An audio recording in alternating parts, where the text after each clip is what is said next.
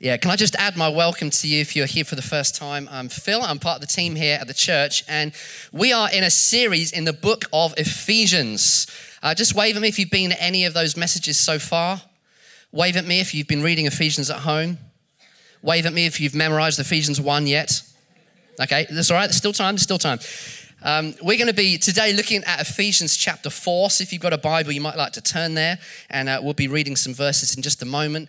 Just to say, last couple of weekends, I've had the privilege of being overseas with some churches that we serve as a church in both Spain and in Paris in France. Here's just a couple of photographs. We've got the very debonair PK strutting his stuff there, preaching in Spain. I could have showed you a picture of us around the pool with the sun shining and 30-degree heat, but I thought that would create disunity in the church. So instead, that's an inside picture of Spain. And then on the other side here, we've got us praying in my friend Jan into eldership in Paris as a church we're partnering with there. Paris is the third most influential city in the whole world. So if you want to reach Europe, in fact, if you want to reach the world, you've got to reach Paris. So it's amazing to see what God's doing in that city as we partner together. Interestingly, actually, they meet in a building just down from the Louvre in Paris. And a guy from that church was in the UK many years ago before they had a place to meet. And an English person in a prayer meeting got a picture of the building that God was going to give them in Paris. And so he drew the picture on a piece of paper and went and gave it to my friend, who looked at the building and recognized it as this building near the Louvre, which is now where they've been meeting the last 8 years. So it's amazing what God's doing right across Europe. And so today we're in Ephesians chapter 4. And before we get there, my summer included going to my cousin's wedding in Carlisle. Now, I love weddings. Weddings are always a great family occasion, always a great sense of celebration. The clans kind of coming together. This is my cousin Matt here. And there's one moment in every single wedding ceremony that is my favorite moment. And it's not the cake, it's not the confetti, it's definitely not the speeches, it's not the worship time, it's none of those things. My favorite moment in every single wedding ceremony is the moment where the husband and wife have just exchanged their vows, and then the minister makes a proclamation. What God has joined together, let no one separate. I love that moment. That moment makes me want to leap out of my seat and high five someone near me and celebrate. And you know, when you're in a traditional wedding, that's just not proper. But inside, I'm like, yes! Because there's something about that moment that says more than just a blessing on that particular couple. It says something about how God views his church. You understand that marriage is a picture of a greater reality. The fact that Christ is now being joined to his people, the church, forever.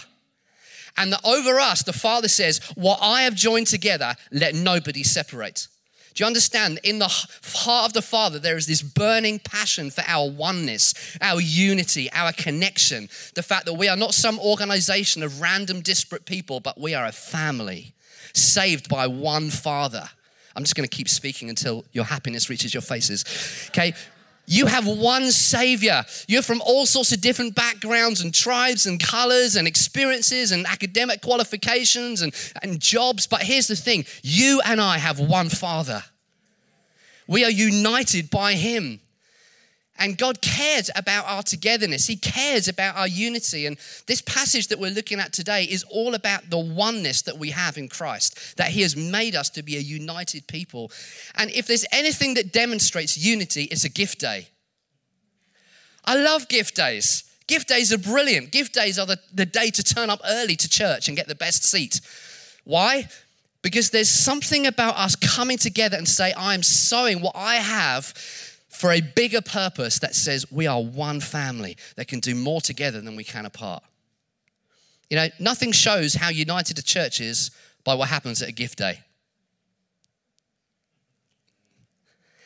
Because ultimately, your time and your money is the biggest mirror that reflects reality back to you. You find out what you care about, what do you give to, what do you spend your time on? Right there. It doesn't need to be any more complicated than that. What do those things tell you about your priorities, your passions, the things that you love? And of course, gift day is an opportunity for us to say, I am not a consumer of religious goods and services. I am a participant of a family that can do more together than we can apart. That's what happens at a gift day. And when we give our money at the end, it's that seed of sowing something in that is bigger than ourselves. And God really does care about our unity. He cares about our togetherness. And Paul, as he begins to talk to the Ephesians in chapter 4, he begins to address this issue of our unity together in the Spirit. And so let's just look at some of the key ingredients that he talks about in this passage. Firstly, he begins to talk about the practices of unity. Verse 1 of chapter 4. As a prisoner of the Lord, then, I urge you to live a life worthy of the calling you've received. Be completely humble and gentle. Be patient, bearing with one another in love. Make every effort to keep the unity of the Spirit through the bond of peace. The core instruction in this first part of the passage is Paul saying, make every effort to keep the unity of the Spirit. In other words, he's saying a great wedding does not make a great marriage. God has joined you together, but now you have to make every effort to work about that unity, to invest in that unity. Do you understand that unity is both divine design, but daily decision? I've discovered through the years a few things as a husband to a wife. That our unity is more than just the vows that we made on our wedding day. There is something about my behavior that can either minimize our unity or cause our unity to flourish. When I leave my socks and dirty underpants on the floor, it creates disharmony, disunity. These things I've discovered through the years actually create the opposite of unity. But actually just simple things like saying thank you, like washing the dishes, like putting the toilet seat down after you've gone to the loo. These small things actually make a big difference. They are the practices of unity. We are joined together, but daily I'm making decisions to reinforce what has already happened. And that's what Paul is saying here. He's saying God has done something. He has joined you together as a people. Now make every effort to keep the unity of the Spirit through the bond of peace. And of course, part of the reason for this is that Paul knew, as we probably do, that the enemy of our souls has one very, very simple strategy that he employs time and time again, and it's this: divide and conquer. You know, a very, very simple enemy strategy, whether it's in your marriage or your friendships, whether it's between north and south, whether it's between people of different accents, whether it's between people of different colors or nations, people of different kind of economic backgrounds, different sides of the town. The enemy's strategy is very simple. Just divide and conquer, because he knows that when he can divide, he can control. When division becomes the narrative, actually the enemy wins the upper hand. The reason the enemy particularly goes after our unity is because where we are united, God commands a blessing. Psalm 133 says this: "Behold how good and pleasant it is when brothers dwell in unity. It is like precious oil on the head, running down on the beard." If you have a beard here, just stroke your beard at this point. It's running down on the beard of Aaron, running down on the collar of his robes. It's like the dew of Hermon, which falls on the Mount of Zion. For there the Lord has commanded the blessing, life forevermore. Where there's unity, God commands a blessing. You know, it says of the early church in Acts 4 that they were of one heart and one soul. No wonder there is such blessing in the pages of the early church. One heart, one soul. And again, as we give today, it's an expression of, we're not just a random collection of people, but we have been joined, one heart, one soul. This is our family. I care about this place. I care about the chair you're sitting on and the coffee that's served and the person who's parking your car and the kids workers who are serving your children. I care about where God's called you to be an influence. I care because this is my family. And you always invest in family. Where there's unity, God commands a blessing. You know, and I would suggest to you that giving is more than just a money moment. Giving is a shifting principalities and powers moment. When you give, you're saying, we are united. We are one. We are one people. You're making me work hard this morning. Paul here begins to list very simple practices of unity, the things that we can do that enforce our togetherness, our unity. Here's a great list of them. He says, be humble and gentle, patient and bearing with one another in love, and that we are to make every effort. Okay, if you were making a unity pie, these would be the ingredients. Okay? So let's just look at the first one and maybe ask yourself, which one of these practices do I want to grow in this year? Firstly, humility. Humility. Someone once said that humility is not thinking less of yourself, but thinking of yourself less. So how do you create unity in the church? Actually, you adopt this attitude of, I am not going to be a master, I'm going to be a servant. I'm going to be someone who lays his life down for others. I'm going to be someone who actually puts other people's needs, shock horror, before my own. How you doing on that one? Yeah? I'm going to put somebody else's needs before my own. I'm actually going to listen to you before I want you to listen to me. I'm going to not interrupt you when you're talking to me, but I'm actually going to just wait it out and hear what you have to say. I'm actually going to adopt the attitude of humility, of coming under, of saying, how can I bless you? C.S. Lewis once said this, as long as you are proud, you cannot know God. Just listen to that. Scripture says God opposes the proud. It's one of the most strong verses about who God opposes in Scripture. God opposes the proud. He goes on to say, a proud man or woman is always looking down on things and people. And of course, as long as you're looking down, you cannot see something that is above you. Pride is self-interest. Pride is feeding self. But humility is saying, I'm going to take on the nature of a servant. You know, the guys who park our cars on a rainy Sunday morning, right there, that's a picture of humility in action. Men and women who are saying, I'm giving my free time to park your car in the rain. You're welcome. That's humility right there. You know, when we kind of bustle off at the end and we kind of leave our chairs, there's certain people that will just stay a little bit longer to walk along the roads and pick up my rubbish, your rubbish. That's a picture of humility. You know, the people who wash dishes in the kitchen that aren't their own, it's a picture of humility. It's a picture of servanthood, of not having self at the center.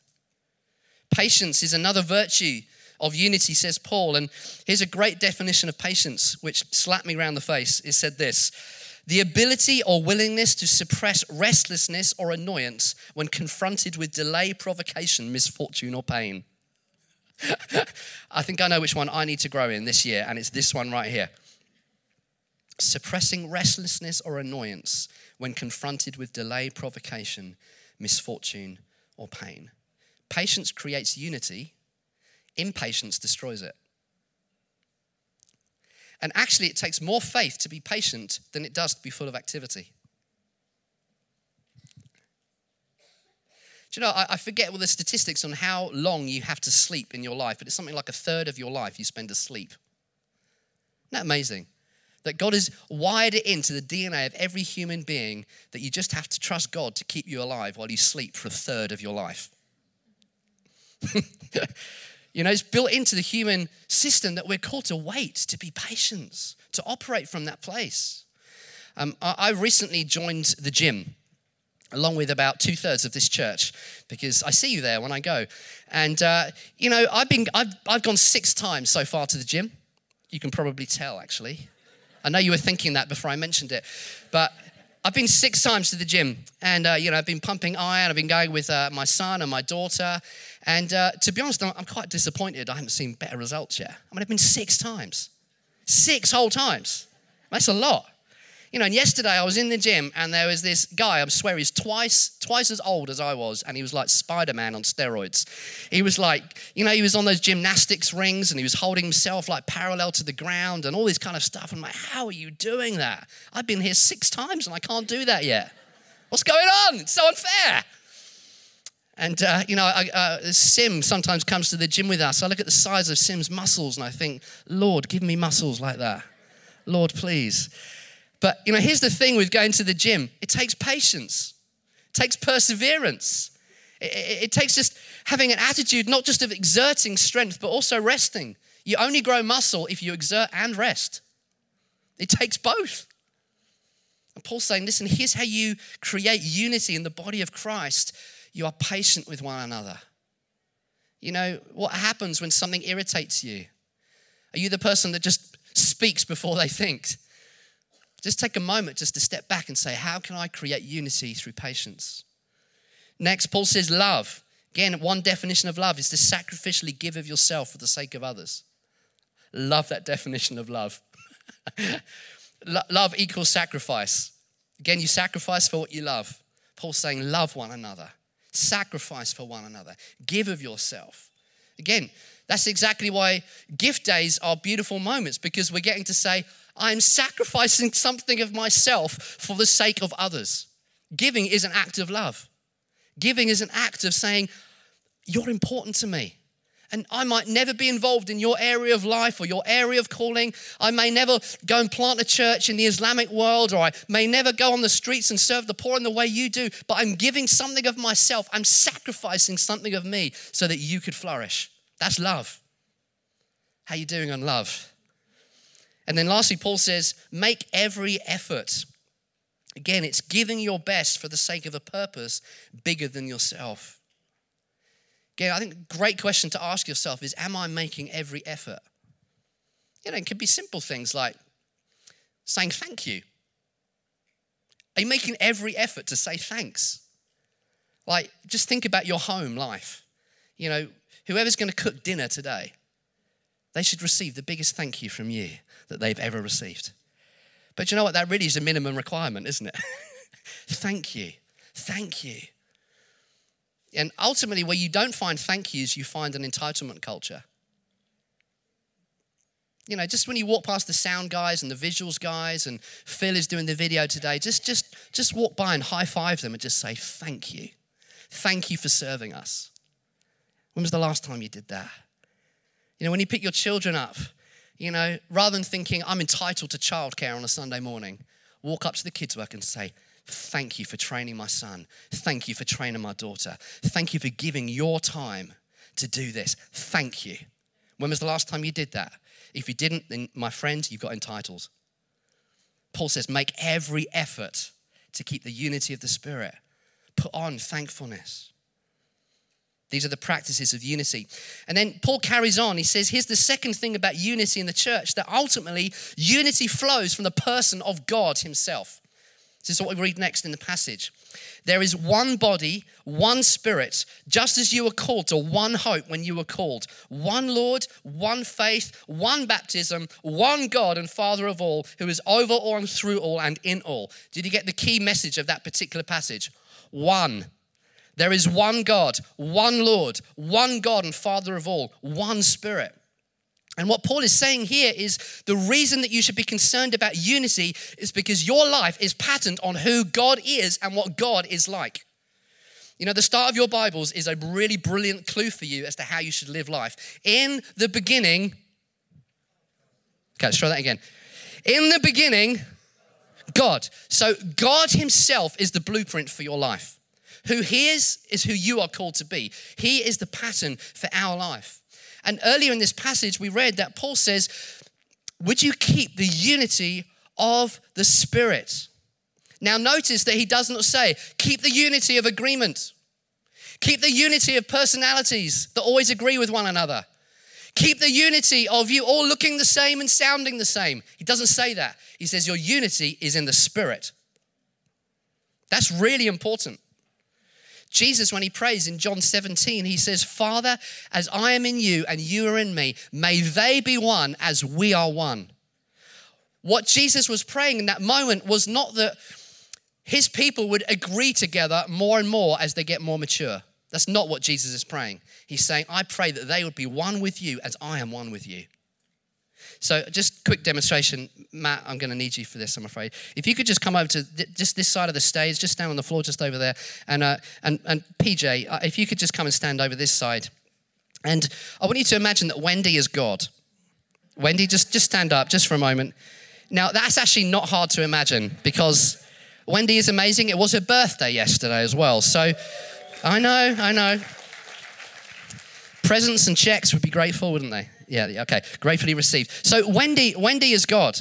And Jesus prays, Father, may they be one as we are one. And here's the thing, PJ and Matt, they've got a lot of disagreements actually. There's a lot of things they don't agree about. They're from different sides of the track. One of them's from the north, one of them's from the south. They got very different backgrounds. They got very different things they care about. There's even some doctrinal things that they disagree on.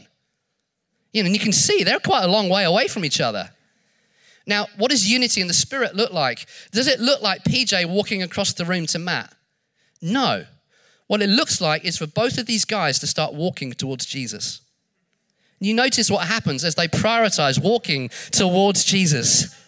There you go. There you go. That's brilliant. So here's what spiritual unity looks like. As you prioritize walking with Jesus, suddenly you look over your shoulder and you realize you're closer to your brother, you're closer to your sister. Because your unity is in the Spirit. You are one with God.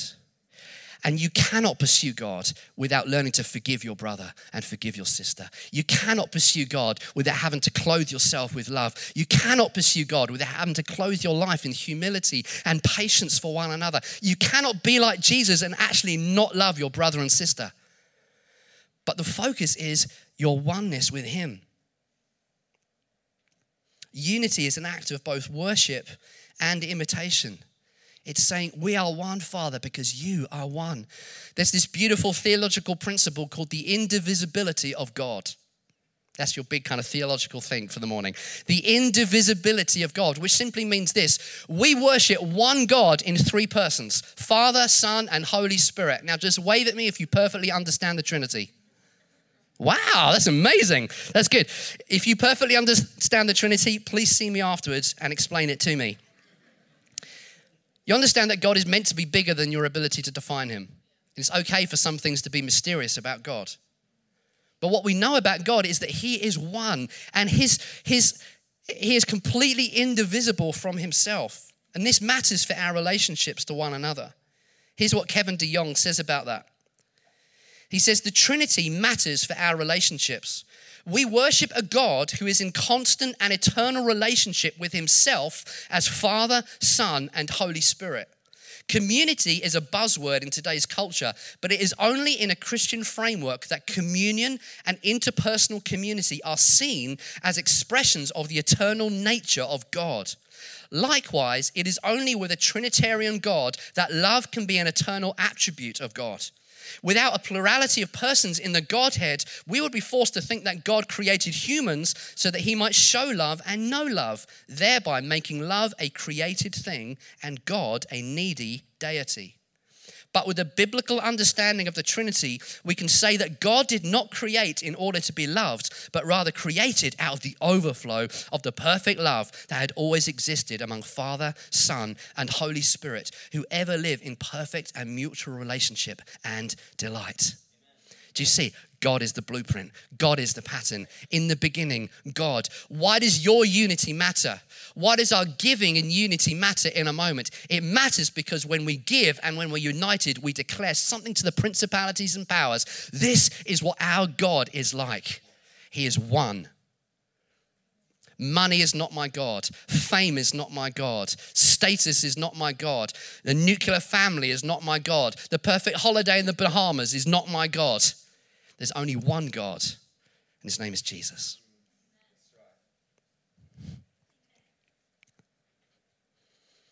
Next, and lastly, Paul begins to talk about people gifts that help bring unity to the church. This is what we read in verse 7. But to each one of us, grace has been given as Christ apportioned it. This is why it says, when He ascended on high, He took many captives and gave gifts to His people. And then this little kind of parenthesis for 2 verses. What does He ascended mean? Except that He also descended to the lower earthly regions. He who descended is the very one who ascended higher than all the heavens in order to fill the whole universe. So Christ Himself gave the apostles, the prophets, the evangelists, the pastors, and the teachers to equip His people for works of service, so that the body of Christ may be built up until we all reach unity in the faith and in the knowledge of the Son of God and become mature, attaining to the whole measure of the fullness of Christ. What an amazing passage. And Paul here is using this imagery of a victorious general who is walking in triumph. And as he does, he is just distributing gifts as he walks. And the idea here is that Jesus has ascended to the throne in victory. And in His ascension, He distributed gifts to men and women. That's the picture going on in this passage. But notice the context for the giving of our gifts and the using of our gifts in verse 10. It says that God gives gifts as part of His plan to fill the whole universe. Peter O'Brien says this: having achieved dominion over all the powers through his victorious ascent, he sovereignly distributes gifts to the members of his body. The building of the body is inextricably linked with his intention of filling the universe with his rule, since the church is his instrument in carrying out his purposes for the cosmos. Do you understand that when you use the gifts that God's given you, you are helping Jesus fill the universe with his glory? Isn't that amazing? Like, and you may be sitting here thinking, well, I don't feel particularly gifted. I'm not sure what my talents are. You know, I just do this thing over here. And how does that help? Well, Scripture says you're helping Jesus fill the whole universe when you use your gifts to the glory of God. You're contributing something which glorifies Christ. You know, it was my birthday a little while ago, and my wife had arranged for a friend to make me a lemon meringue pie. And when she knocked on the door and I opened the door, and I saw a homemade lemon meringue pie, the universe filled with the glory of God. And I felt it tangibly. What's happening? When you use the gifts God's given you, it spreads the glory of Christ. You know, when my friends drew that picture of a church building in Paris, he was just using his gift, but it contributed to Christ filling the universe with his glory. There's different things we see about gifts in this passage. Firstly, we read that we each have them. It says, now to each one, grace has been given.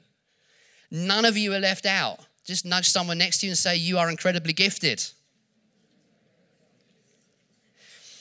How do you know what your gifts are? Well, two things. Ask two questions. What are you fruitful at doing, and what do you enjoy doing?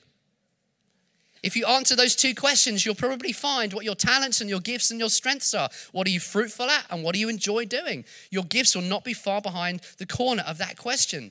And again, this year, as we're giving in a moment, we are giving into this idea that this year we want to see a massive multiplication of gifting right across the church. People are using their gifts to the glory of God. None of us left out. Secondly, we read this, that they are gifts of God's grace. In other words, when Christ distributed gifts, they weren't rewards for good behavior. Have you met anyone who was incredibly gifted, but they had lousy character? Anyone met anyone like that? Anyone been that person? I've been that person, you know? And that's because when God gives gifts, he just gives them because he's kind, because he's a good father. You know, unless you're Scrooge and you give your children lumps of coal for poor behavior during the year, most of us as mothers and fathers will give gifts to our children just because it's an expression of love. And that's how gifts are from God's perspective. He just gives gifts. He's like, oh, I really love you. You're gifted in this. Oh, I love you. I'm going to give you that gift. Oh, I love you. I'm going to give you that gift. It's not because you've done well. It's just because he's kind. They're gifts of his grace. But notice that while gifts are free, maturity is expensive. And the most influential men and women in the world are those who've learned the art of character development. That is the branch that supports the fruit. You have too much fruit and not enough branch, you're going to get in trouble. That's why Jesus says, actually, I come and prune every branch that bears fruit so that it becomes even more fruitful. What's he talking about? Character. I think it was Norman Schwarzkopf, the ex-US Army commander, who said, military advance is about strategy and character, but if you must do without one, do without the strategy. It's about character development, but the gifts are free. And then thirdly, we know this about the gifts, that the gifts that God gives in this passage, Paul specifically goes on to talk about them being people gifts, apostles, prophets, evangelists, pastors, and teachers. Now, in Scripture, there are two different types of gift lists in the Bible. Romans 12 and 1 Corinthians 12 are two of the gift lists, and also Ephesians 4 is one of the gift lists. I want to suggest to you that when Paul talks about gifts, he's talking about two different types of gifts. So in 1 Corinthians 12, he begins to list these different gifts that we operate in as believers. So prophecy and healing and administration and faith and speaking in other languages and discernment and all these beautiful gifts. Now, I want to suggest to you that those are activity gifts. Paul says that they are gifts of the Spirit. And actually, they are gifts that we can all move in. If you're a Spirit-filled believer, you can move in the gifts of the Spirit. You might say, well, I'm not sure I can prophesy. Wrong. Of course you can. I'm not sure I can pray for anyone to be healed. No, of course you can. They're gifts of the Holy Spirit that he gives. They're activity gifts. They're things that we do. But here in Ephesians 4, Paul says, these are gifts of the ascended Christ. And they're not doing gifts, they are people gifts. Apostles, prophets, evangelists, pastors, and teachers. And Paul is saying here that in the church, God appoints certain gifts to help build and equip his people. Now, note that it's Christ who apportions these gifts. You don't go to university and come out with an apostle's certificate. You know, you don't go to a training school and come out saying, I am now a prophet of the Lord. That's not how it works. Paul says it's Christ who apportions these gifts in the body of Christ. And we could talk about each of these gifts in length, but let's just take a quick snapshot. Apostles, what do? Apostles are particularly gifted to create and transform culture. Their goal is to bring heaven to earth, and they are gifted by God to build blueprints that actually get built. I'll suggest to you that Simon, he's an apostle. He carries an apostolic mandate from God that we are helping to build. Prophets, their particular concern is about how you seek and communicate God's will. I like to think of prophets as the divine telephone engineers of the church. You understand, if you invite a telephone engineer into your house, you don't expect him to do all the talking on your telephone. That's not what prophets do. Prophets come into your home, put the equipment in your own home so that you can talk to Jesus and hear him as well. They equip, they enable, they empower. They don't do all the talking. You've got prophets in this church, you may not rarely hear their voice, but they are equipping God's people to do works of service. Evangelists, their particular concern is around winning and recruiting to Christ's mission. Their concern is how can we introduce as many people to Jesus as we possibly can? And how can we make the church as outward looking as we possibly can? I cannot be with someone like Steve Wilson and not come out with more of a passion for the lost than when I went in. And it's not because he's said anything or done anything, it's just because of who he is. He's a gift to us. Pastors particularly nurture and protect community. Again, pastors are gifted to build family, build togetherness. Pastoring in Scripture is not tea and sympathy. Sometimes we need tea and sympathy, but it's not just that. Pastoring in Scripture is about protecting the family, about making strong disciples, about releasing people into their calling in God and dealing with the stuff that gets in the way. That's pastoring in Scripture. It's a deployment word. And then there's teachers who are those that particularly have a concern for the word of God and making sure that our roots are deep in the Bible, deep in the words of Scripture. And Paul says you need all 5 of these gifts working in the body of Christ to create unity. Notice the impact of these ministry gifts. There's 4 of them. Number 1, we get built up. Number 2, we reach unity in the faith. Number 3, we get to know God more. And number 4, we become mature so that we look like Jesus. This, says Paul, is the recipe for unity in the church. Number 1, put on the practices of unity. Be completely humble, be gentle, be patient, love. Secondly, understand that there is one God and Father. He is the blueprint. When you come together as one body, you're glorifying what God is like. And thirdly, God gives gifts so that the church might be built together in unity. That's what Paul is teaching in this passage. Let's stand together, shall we?